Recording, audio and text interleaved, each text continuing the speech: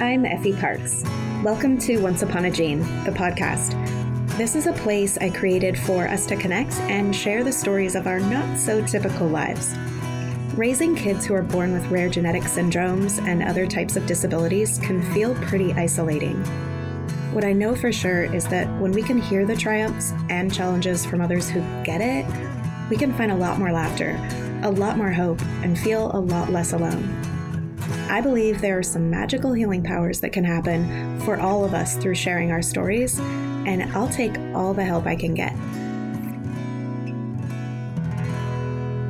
Hello, everyone. Thanks for tuning into the show. This is Once Upon a Gene, and I'm your host, Effie Parks. If you haven't heard yet, episode 2 of Once Upon a Gene TV has been released. It's all about inclusion with our special guest, Tyra Skibbington. It's streaming on the one and only Disorder channel. You can download it using your Roku or Amazon Fire Stick. We've also released our first episode on YouTube, so go check it out and give us some of your feedback. We'd love to hear from you.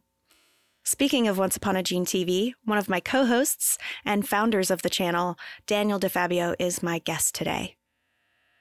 This episode is just a real and raw conversation between two rare parents. And we're talking to anyone who needs a little connection and solidarity, but we're especially talking to families who are just beginning this rare life. Families who are just learning that maybe their child has something wrong with them. Maybe you've just received a diagnosis and all of the big swirling, heavy stuff that's happening in those first days, weeks, months, sometimes years. So we're kind of giving a little insight and stuff that helped us along our journeys and ways we learned to cope and find hope. And we'll be talking about stuff like this a little more for the beginners out there who need to hear from us. So if you know anyone who has just joined your club, the club that nobody wants to be in, please share this episode with them, and we'll just get started. Here's my conversation with my friend Daniel DeFabio. Hi, everybody. I'm welcoming our friend Daniel DeFabio back to the show. Hi, Daniel. Hi, Effie. Wow, I'm thrilled. I think I'm well on my way to working the record for most appearances on your show. I think you are. I think this is it. I think you're my number one guest. I'm as Tom Hanks is to Saturday Night Live to your podcast. Oh my God, I love Tom Hanks so much. Well, I'm really excited to have you back. You know, you texted me earlier this week and you asked what maybe some of those go-to episodes are for families who are kind of just being introduced to this life, who are just maybe finding out about a diagnosis or on the hunt for one. And while in my head, I feel like I have made those or have thought about making those, I realized maybe I actually don't necessarily have that go-to episode for that open wound right now. So I thought, who better to talk about it than with you? So. Well, I hope so. Although for me, it was 11 years. I think of Diagnosis Day as the big trigger event, right? And for me, it was 11 years ago. So I think it's starting to fog in my brain a little bit from how fresh. It's certainly not a fresh experience, right? Well, that's actually really good to hear, because I think that day is filled with so much trauma for so many of us. And we wonder if it's always going to be just like this hot iron seared moment in time that kind of fills up a little space. So it's sort of comforting to know. Right. So for you, it's what, 3 or 4 years? Yeah, about 3 years. Yeah. So maybe there's some comfort in the hot iron gets a little less hot over time. Yeah. Which I guess is true for everything, right? I mean, the ebbs and flows of anything for anyone that's going on in your life, but especially in this world, when you really do have to take it down a little, even less than day by day, and kind of put it at moment to moment a lot of the time. Yeah. So why don't we just kind of start at the beginning, when a family is heading into, diagnosis day. They're heading into that room. They're waiting for that phone call. They have some sort of idea that they're going to be heading towards there. and all the fear and all of the gunk that surrounds what's happening in the beginning, what do you think are some really important things to notice, even if you have to recognize them for a moment and put them over there? What do you think are some of the lifelines that perhaps you should start casting right away? Yeah, I think it's such a overwhelming emotional trigger to get a diagnosis, because obviously you knew there was something going on with your child, or else you wouldn't have sought the diagnosis. But you're kind of, I think, in the back of your mind, hoping it's some milder diagnosis. It's some version of better news than you could have thought of, right? And that almost, maybe it happens for some people, but in most cases you get this rare disease diagnosis and it sounds terrible. And it's so much easier said than done, but you have to eventually, and hopefully it doesn't take too long, realize that no matter how bad it is, you're going to live it. You're going to live through it. There's no way out. There's no way of escaping it. And people say, the only way out is through. So, again, so much easier to say that than to do it. But it does help to find the other people. So that's the great advantage of a diagnosis, even a horrible bad news. Maybe the prognosis is a short lifespan or something like that. But if you put a name on it, or your doctor puts a name on it for you, then you can go find that community and they will have some advice. They will have a lived experience, and maybe it's not predictive for your experience exactly, but it will remind you that others have gotten through it. And we were talking about, does the sheer number of people that have gotten through it create comfort? And that's interesting to know and we don't know, but disease populations for rare diseases might be 100 people or 20 people or something. And maybe 20 people's experience is less comforting than 500 or 1 million people. It probably wouldn't be a rare disease at that point. But as you start to see more people who have done it, I think that helps. I think that resets your expectations a bit, that it can be done and you will be able to do it too. Yeah, totally. I think especially in the beginning, when you're in despair, there's a lot of resistance to acceptance itself. And I think when you feel that the worst thing in the world has happened to you or your child or your family, you kind of are in this moment where you don't think that you're ever going to feel good again or that you're ever going to be happy again. And this is it. Like, maybe nothing is ever going to be good again. I think that there is maybe a fleeting moment of that, if the smallest bit, but that's just not true. And that isn't reality. And it happens over and over and over in our lives, right? And I think that's how we build up the skills to cope in situations, and we take bits from all those hard parts to help with future hard parts. But especially in this one, where maybe you really didn't have anything that even came close to the level of difficulty of finding out that something is wrong with your child, and you haven't seen it around you and in your community and in your TV shows and in your magazines, that there's nothing to do but find those people, because otherwise you really are circling out there alone. Yeah, absolutely. At least that's how I felt.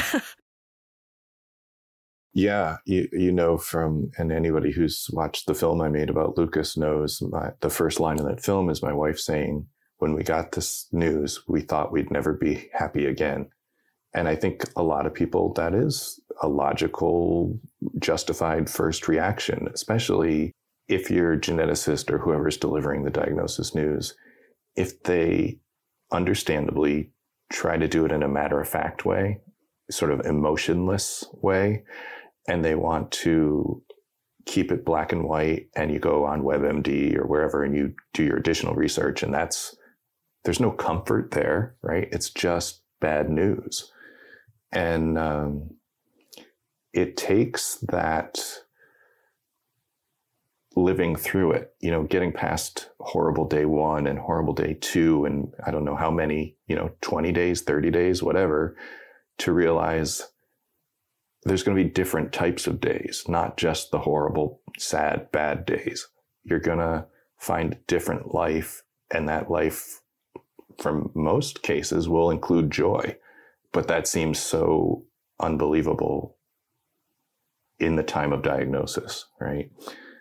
I remember a very clear idea, and it was within maybe a week of diagnosis day, that popped into my head. And it was this idea of game over.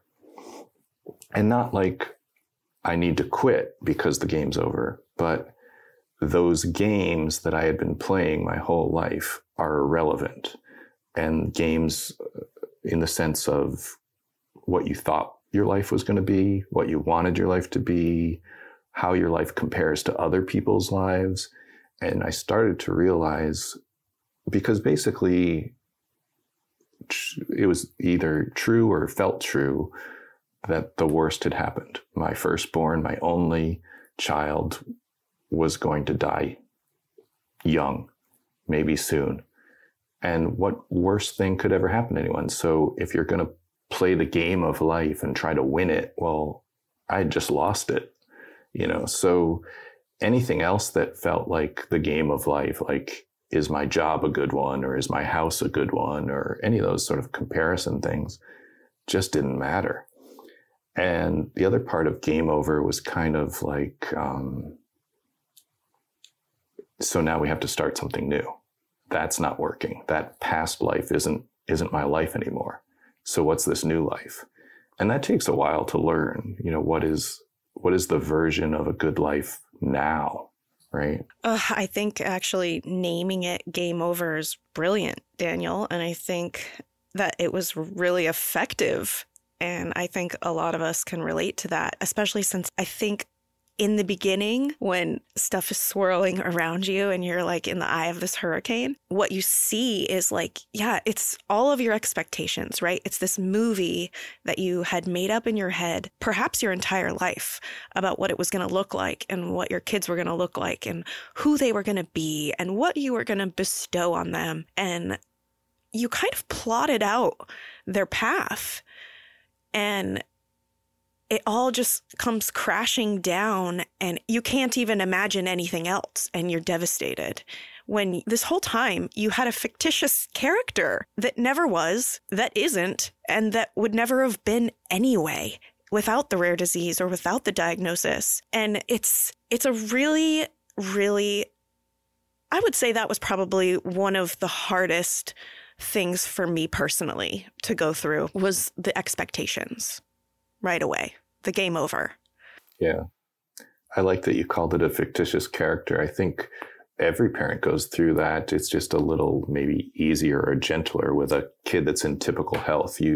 Even for our kids that are healthy and typical health, we probably have these ideas and expectations of a fictitious character. And then we start to discover who that real kid is. Like, I'll have to think a little differently. But yeah, it changes the child's capabilities and their fundamental, growth, whether it's mental or physical capabilities. That's just such a huge blow. I think I took a little comfort in our case. It's an X-linked, Menkes disease is an X-linked disease. So 2/3 are inherited from the mom and 1/3 are de novo or, new mutations. And ours was a spontaneous mutation.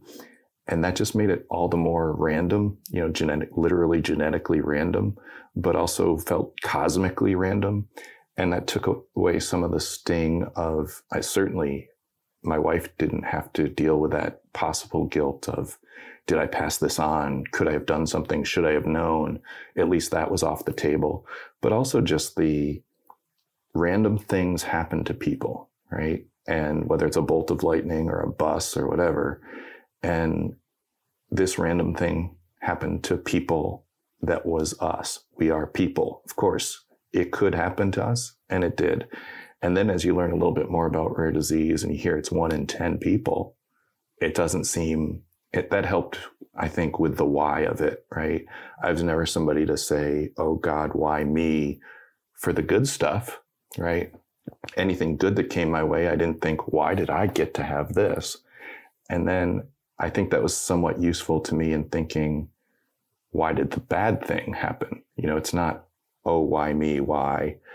I think in some ways there was a weird comfort from the scientific randomness of the gene mutation. Yeah, I completely agree with you. And I know that there's an extra layer of tough stuff and guilt and shame and whatever it is for when you find out that you did, in fact, pass this on. They did inherit something from you or the other parent. It definitely takes that bit away for those of us who did have kids with a de novo mutation. And I love that it so beautifully floated you somewhere else. But I do feel like for me, and maybe some other people listening, for a moment, I felt like a victim. I felt, okay, I didn't give it to him, to my son, but like, why did this happen to me? If it's so random and if it's never going to happen and everybody has all these healthy children, why did it happen to me?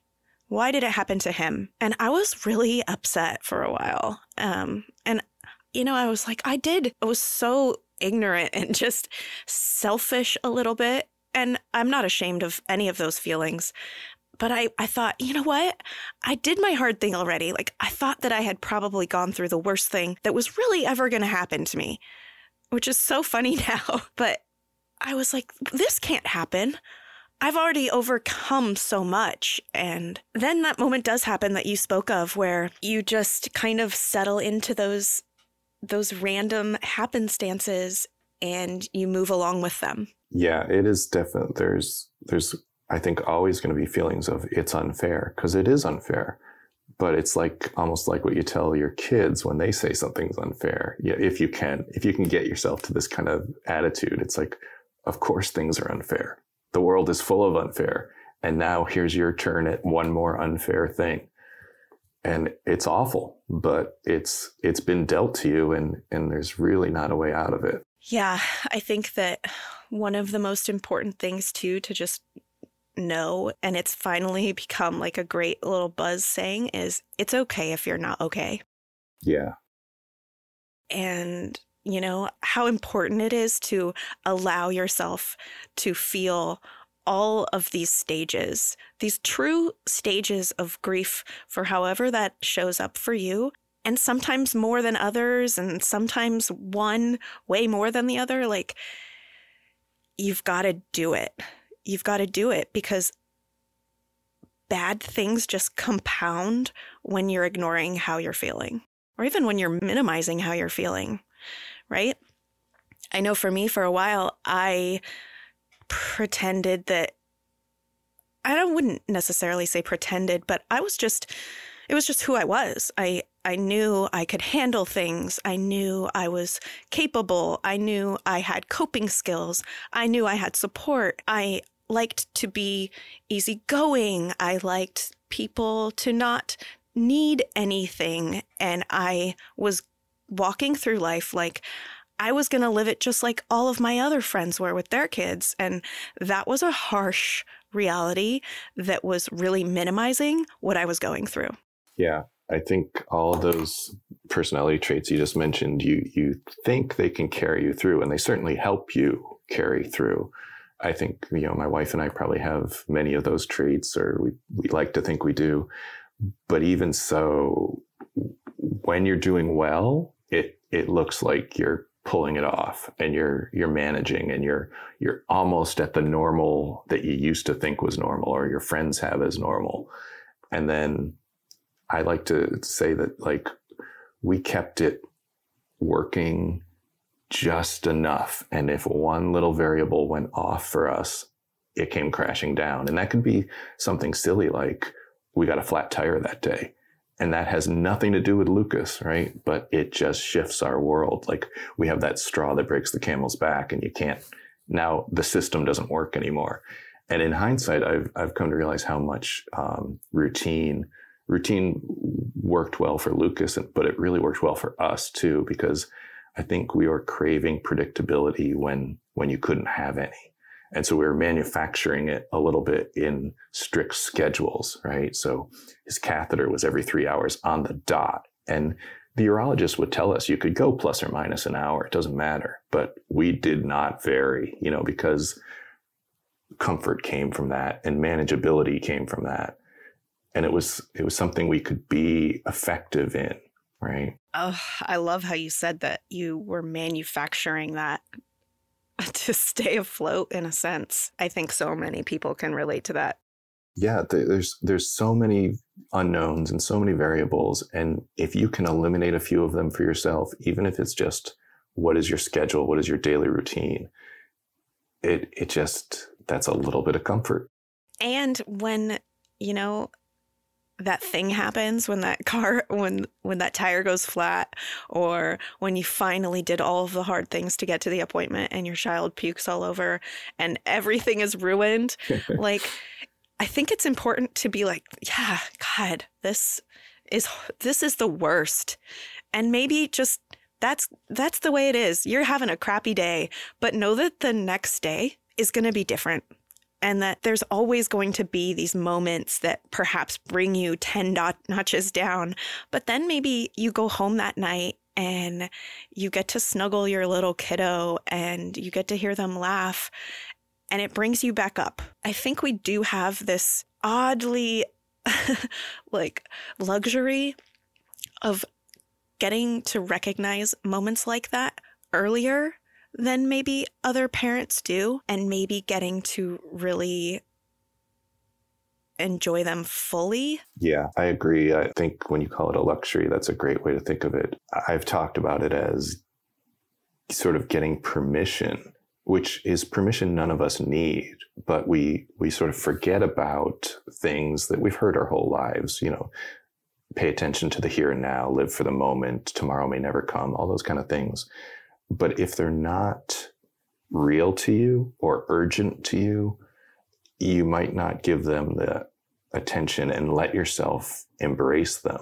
But when your child sort of forces that, the situation you're in demands that you start to think a new way, then yes, it can be a luxury that other people could have too, but we get it delivered to us maybe more imperatively. Right? Absolutely. It's something that just really doesn't go away and it just gets brighter. I feel like it's a muscle, right? And it's pretty awesome. It's something I'm definitely proud of. And I'm not sure that I would have. I mean, I think I did this before Ford, but I definitely wouldn't perhaps not have gotten better at it. I don't know. Yeah. In general, I don't really love the expression for teachers say it, I learned more from the student than they learned from me. But I think it really does apply with these special kiddos that they operate in a different way and they force us to operate in a different way. And if their communication is limited, how do we respond to that? And if all we get from them is happy noises and unhappy noises, how meaningful are those happy noises? Ford's laugh or Lucas's laugh are just amazingly intoxicating things. Intoxicating. I love that. Yes, definitely. They become huge. And I think when you begin and you're seeing these small victories or these small happy moments and you celebrate them more and more as time goes on, for sure. But when you get to do that, especially in the beginning, when perhaps you're in the depths of despair, it gives your heart a break from all of the scary stuff and the bad stuff and the expectations.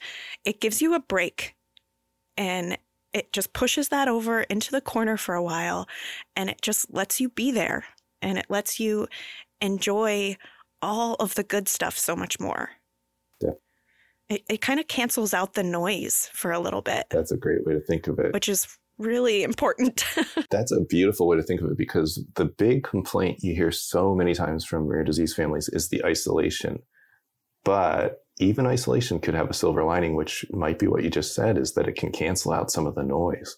Finding your people. I mean, anybody who's ever listened to this podcast knows that was a big one for me.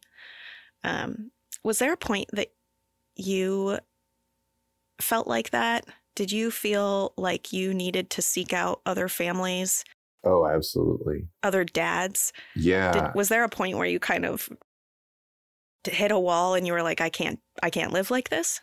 Oh, absolutely. And I if I had a calendar, I would be able to verify it, but I think it came rather quickly. And, as soon as but that might be a year down after diagnosis day, rather quickly. But I think one of the reasons I tried to put Lucas's story out there was to find others. And I was lucky there was at the time it was sort of pre-Facebook. So it was a Yahoo group for Menkes families. And it was actually called Menkes Moms. And I took a tiny bit of exception that I was a dad and not a mom. And eventually they changed it to Menkes Families, and it's now a Facebook group instead. And there's majority moms, but maybe 3 or 4 active dads in there. So I turned to that like a life raft. That was going to be my next source of hope and comfort and information. And it was. But I had, even though I've talked about letting go of comparisons, right? Letting go of expectations, as soon as I found that population, the ones that were facing the same disease as my son, I thought, now there's going to be answers. And there were some answers, but it wasn't predictive. And that's what I was really craving, right? And so many of these diseases, the symptoms are on a spectrum. You might have the milder case, you might have the more severe case. So then you hear the family that has the same disease you're facing, and they're talking about seizures. Well, they are indicated for Menkes syndrome, but Lucas never had seizures. Or somebody's kid is walking and talking, and I think, well, that's not happening for us. So even though I sort of prided myself that I could let go of comparison, here I was again. I was falling into that trap. I was craving it. I wanted answers. I wanted predictions. And I realized later, maybe just in the past year, that if you let go of comparisons a lot, as much as you can, how much else are you losing there? Are you losing? We use them as our anchors or our moorings for, what's good, what's bad, well, compared to what? And without them, are we too much adrift? So it's really interesting how much human nature it is to compare, and how we crave it, and it orients us, I guess. Monkey see, monkey do. Wow, I did kind of have an aha moment for myself when you said that you were searching in this specific group of Menkes to see where everything aligned, and that you noticed that you were comparing again. And I did that too. Some of the kids have seizures and this and that. And I guess it didn't make me feel better in any way. It actually probably brought me down a notch. It was a disappointment in a sense, because it felt like even here, the answers aren't the ones I need. Right? Yes. No one, not even these people, because everyone tells you, doctors will tell you, it's probably the other parents that are going to have the best answers for you, right? Well, yes, the best answers, but not the ultimate answer that is really lurking in the back of your mind. And so it's almost like coming up to another dead end. Not even here will I get the answers I was hoping for. Oof. So true, which I think is another reason to keep searching, right? Like, just because you've found your diagnosis room and your group of people, it doesn't necessarily mean that they're going to be your support. Maybe a couple are, and maybe the kids are, or whatever, but don't stop looking, because there's other things that you don't know that you maybe needed along this journey that are going to come from the most random people in this community, which is something I'm finding out continuously, just getting the opportunity to meet so many through social media. There's so many avenues that you can kind of go down for whatever reason that you need at that time. And there's always going to be someone there that's going to lend a hand, or that's going to be a little further along in the journey for whatever it is that you need at that time. Definitely. And to the extent that I just characterized it as not getting the answers you need. That tends to be the more symptomatic, scientific type answers. But the emotional support is dead on. And that, I think, for anyone who's new to this, doesn't have to come from the disease-specific community. I think anyone who's faced any rare disease, you and I and the people we know that we consider our friends in the rare disease space, we bond over a very shared experience, even if the symptoms aren't too similar for our kids.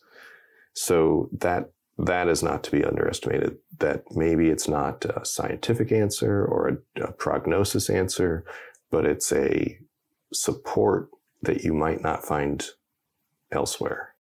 Yeah, true that.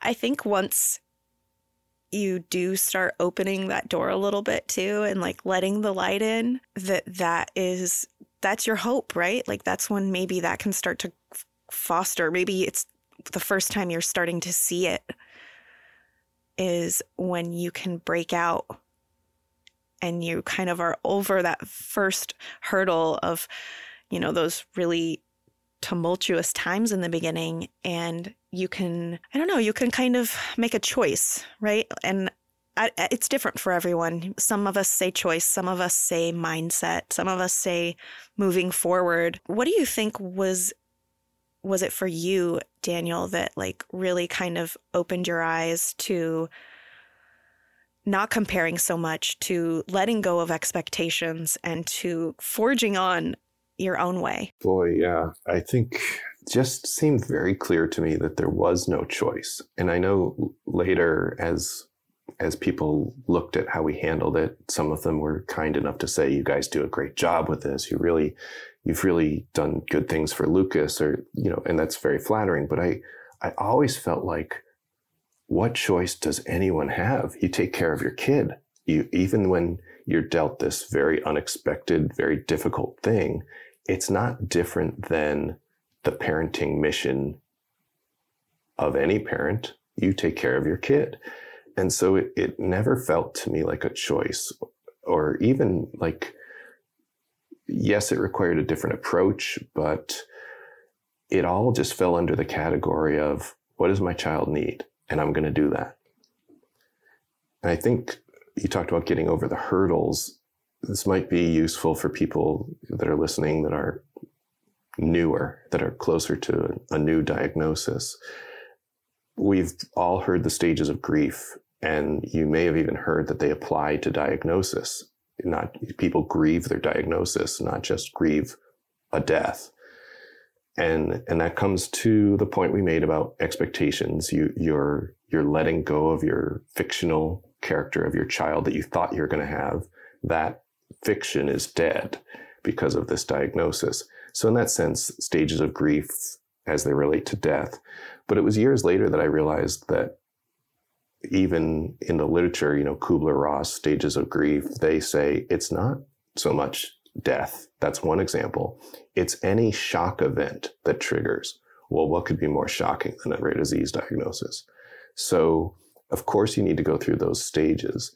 And, if it hasn't occurred to you as a newly diagnosed person, read about those stages and know that they're going to happen. And you have to get over those hurdles. And the other thing that I didn't know about those stages is they don't happen in order, and they don't just happen once each time. It's not just denial once and bargaining once and anger once. You might rinse and repeat, before you're maybe in a little better place to adapt and move on or move through or develop your new approaches that are going to, help you face the life you have versus the life you thought you'd have. Yes. I think that it's really important what you said about grief, especially for those in the beginning, because I don't think a lot of people know that that's what it is. And I don't think that a lot of people feel allowed to call it that, because everyone assumes grief means death. And I think when you can harness that idea of that path of healing through those stages of grief, and you can recognize them, that is what is going on, that is really some of the biggest, that was one of the biggest things in my toolkit is when I recognized that is what I was feeling and that it was okay to feel that and that I didn't have imposter syndrome anymore about it. And I felt so free. I felt so free when I was able to name it. Yes. And then that also kind of shifted my mindset of no one, why not me, right? Like, of course, nobody wants to have a kid with a rare disease, but if it's going to happen to someone, you know what? I'm probably a really good person for it to happen to, because I don't really know how to explain that, I guess. But I just kind of shifted myself from why me to why not me. And I pulled every little bit of who I am to the table to be Ford's mom. Yeah, I think that misunderstanding of the stages of grief only applying to death gives us maybe a little guilt that if you're grieving, you shouldn't be, because that's sort of admitting defeat. You're already thinking of your child as gone before they're gone. And I think that's a permission we need, that when you read the literature a little differently and it says shock event is what you're grieving, not death is what you're grieving. And if you can make that known to your friends and family or your colleagues so that you take away that stigma. It's not because I gave up on my child. It's still a valid phase we need to go through even before death is on the horizon or the immediate horizon. And like you said, too, like it's not going to be concurrent. Like you're going to feel things at different times, and nothing comes in chronological order. Like, and you'll find that out quick as a rare disease parent, that like there are no plans. The expectations of the fictitious character go all the way down to your next outing. I do want to put a point on the moms who are carriers and may have known or not known that there was a chance of their child inheriting. And I know we mentioned that that's a different opportunity for feeling guilty. And I want to be really clear to say that no one should feel guilty. We just know that some people do, that it's natural to feel that way, uncommon to feel that way. But I don't want to suggest that people with a family history have done anything more wrong than anyone who got a bolt out of the blue from the genetic randomness. 100%. And thanks for going back to that and really putting that in stone, because obviously, and that even goes further too, right? Like your own family planning after that is your decision, and it's your family, and like it goes on. And there's nothing wrong with any choice that you make with meaningful intention. Right. And I am still, after 11 years of experience in this sort of subculture, I'm amazed. And I don't want to sound at all judgmental on this, but I'm amazed at people that are more willing to embrace, yes, if I have another child, he or she will have this disease. And yes, I want to do that anyway. And in our family planning, that never came up. We had one child after Lucas, and we had a relative certainty that he wouldn't get the same disease as Lucas. It'd be like lightning striking twice. So that wasn't a factor for us. But for those who do face that, I think that is almost a generosity of spirit that is another level for me. I mean, that's another episode of a show, I'm sure. I love how you put it, generosity of spirit. Yeah. I also think in the beginning, and perhaps forever, I think an important way to kind of move through this too is to really write stuff down. And it doesn't have to be pretty, and it doesn't have to be dated, and it doesn't have to be in the same spot. Maybe you're by your computer that day. Maybe you're on your voice recorder on your phone. Maybe you have a beautiful leather-bound journal. But I feel like writing that stuff down is doing yourself a big service, and it's tendering. And you will look back at that stuff and you will see how far you've come and you will be so proud of yourself. I kind of look at it as the same way of maybe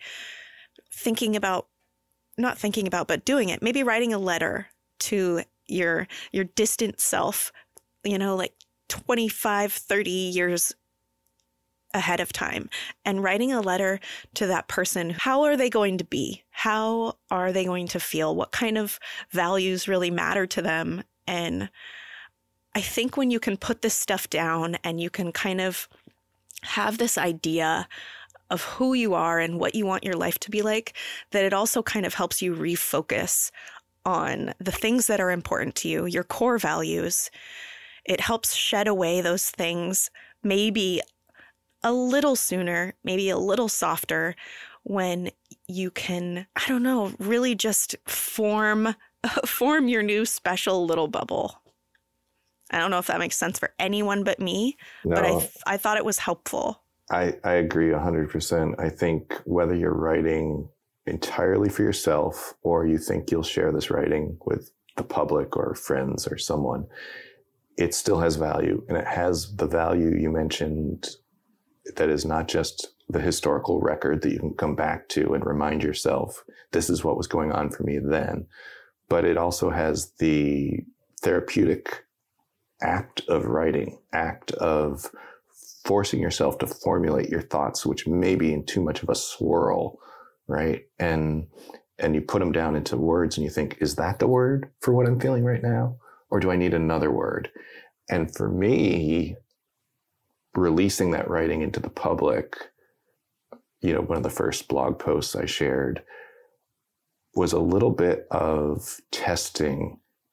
Am I feeling things that I should be feeling, that other people would be feeling if they were in this, can anyone relate? And then you throw it out there and you find out, yes, people can relate. You're not crazy. You're not as alone as you thought you were. And then the other aspect of that, if you choose to be a little public with your storytelling, the people that find you, right? You can actively seek out some people, but the ones that seek you out could be, the most beneficial, the most amazing allies as you go forward. Well, I would say that about you, Daniel. You found me. I didn't know anything existed yet about what you were doing or about Menkes. And, I was just finally opening this door to face it. And, what's happened since I've met you, just even in the form of connection to this community and the friendship that we've made and the things I've learned and the insight that you share has changed my life. I know. I right back at you, Effie. I can't believe it was about a year ago. I was in a hospital and I needed a podcast to listen to, and I found yours, and it was the perfect thing to hear at the perfect time. I really couldn't sleep at night in the hospital, and then your episode was about not being able to sleep at night in the hospital. It was just destiny, I think. But and people listening should know that Effie and I have never met face to face. It's all phone calls and emails, but we each were doing part of what the other person needed. And it's amazing to combine those parts and amplify. And that's what we all do. That's the best news for anyone who's new to the Rare Disease Club. No one wants to be in the club, but there are really great people in it. It's the best club I've ever been in. I've been in some clubs. This is the best one. And you would never think that, but yeah. I know you think everybody's sad, and we are sad sometimes, but we do things other than be sad. Yes, we do. Well, I think that, I hope that you have gathered something that makes you feel even a little better in some way, or perhaps someone that you can share this episode with. Daniel and I are going to continue these conversations in a few more episodes to come, but thanks for joining in and listening to us. And if you ever need anything, or if you have any questions, between the two of us, we can direct you almost anywhere that you might need to go. We both have a lot of recommendations for groups and books and podcasts that we can share with you as well. And films, Daniel and Bo's channel, the Disorder channel. Anything else in closing for today, Daniel, that you want to leave with our audience? That might be good for now. That was kind of a lot, I think. All right, Daniel, until next time. Okay. Thanks, Effie. I hope you've been enjoying this podcast. If you like what you hear, please share this show with your people, and please make sure to rate and review it on iTunes or wherever you get your podcasts. You can also head over to Instagram, Facebook, and Twitter to connect with me and stay updated on the show. If you're interested in sharing your story, or if you have anything you would like to contribute, please submit it to my website at effieparks.com. Thank you so much for listening to the show and for supporting me along the way. I appreciate y'all so much. I don't know what kind of day you're having, but if you need a little pick-me-up, Ford's got you.